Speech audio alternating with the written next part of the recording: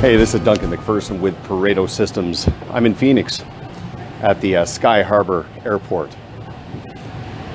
Busy airport, in the top 10, I believe, in the United States.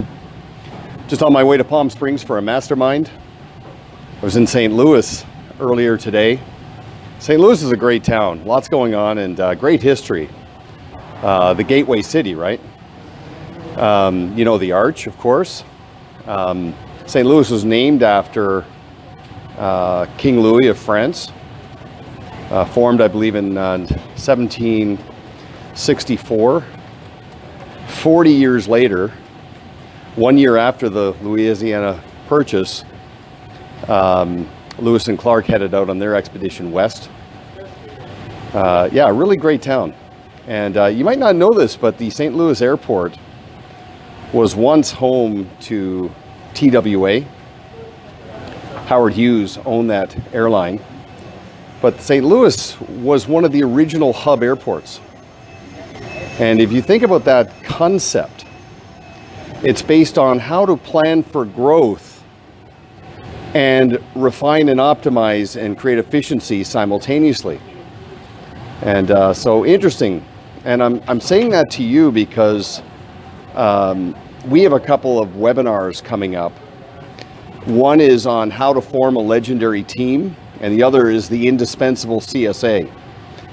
And this is essential, non-optional for growth, especially going forward. So think about first of all, the entrepreneurial paradox that says you're truly successful the day you've made yourself obsolete. Okay, so the day your business can run like a Swiss watch without you being there all the time, something powerful happens. But what about team members? You know, I often ask an advisor, a fee-for-service client of ours, like, what happens if you take a month off tomorrow? What does it look like? And they often say, well, that's scary, but it's even scarier when I think about one of my key team members taking a month off. And so, you know, it's interesting, the CSAs in the early days, they were called sales assistants. And I was adamant against that because I'm thinking, okay, so that person's been hired to help you sell. That's not client-facing or client-centered, but a client service associate designed to elevate the client experience and liberate you to focus on what you get paid to do, to create efficiencies and enable you to grow without that plateau.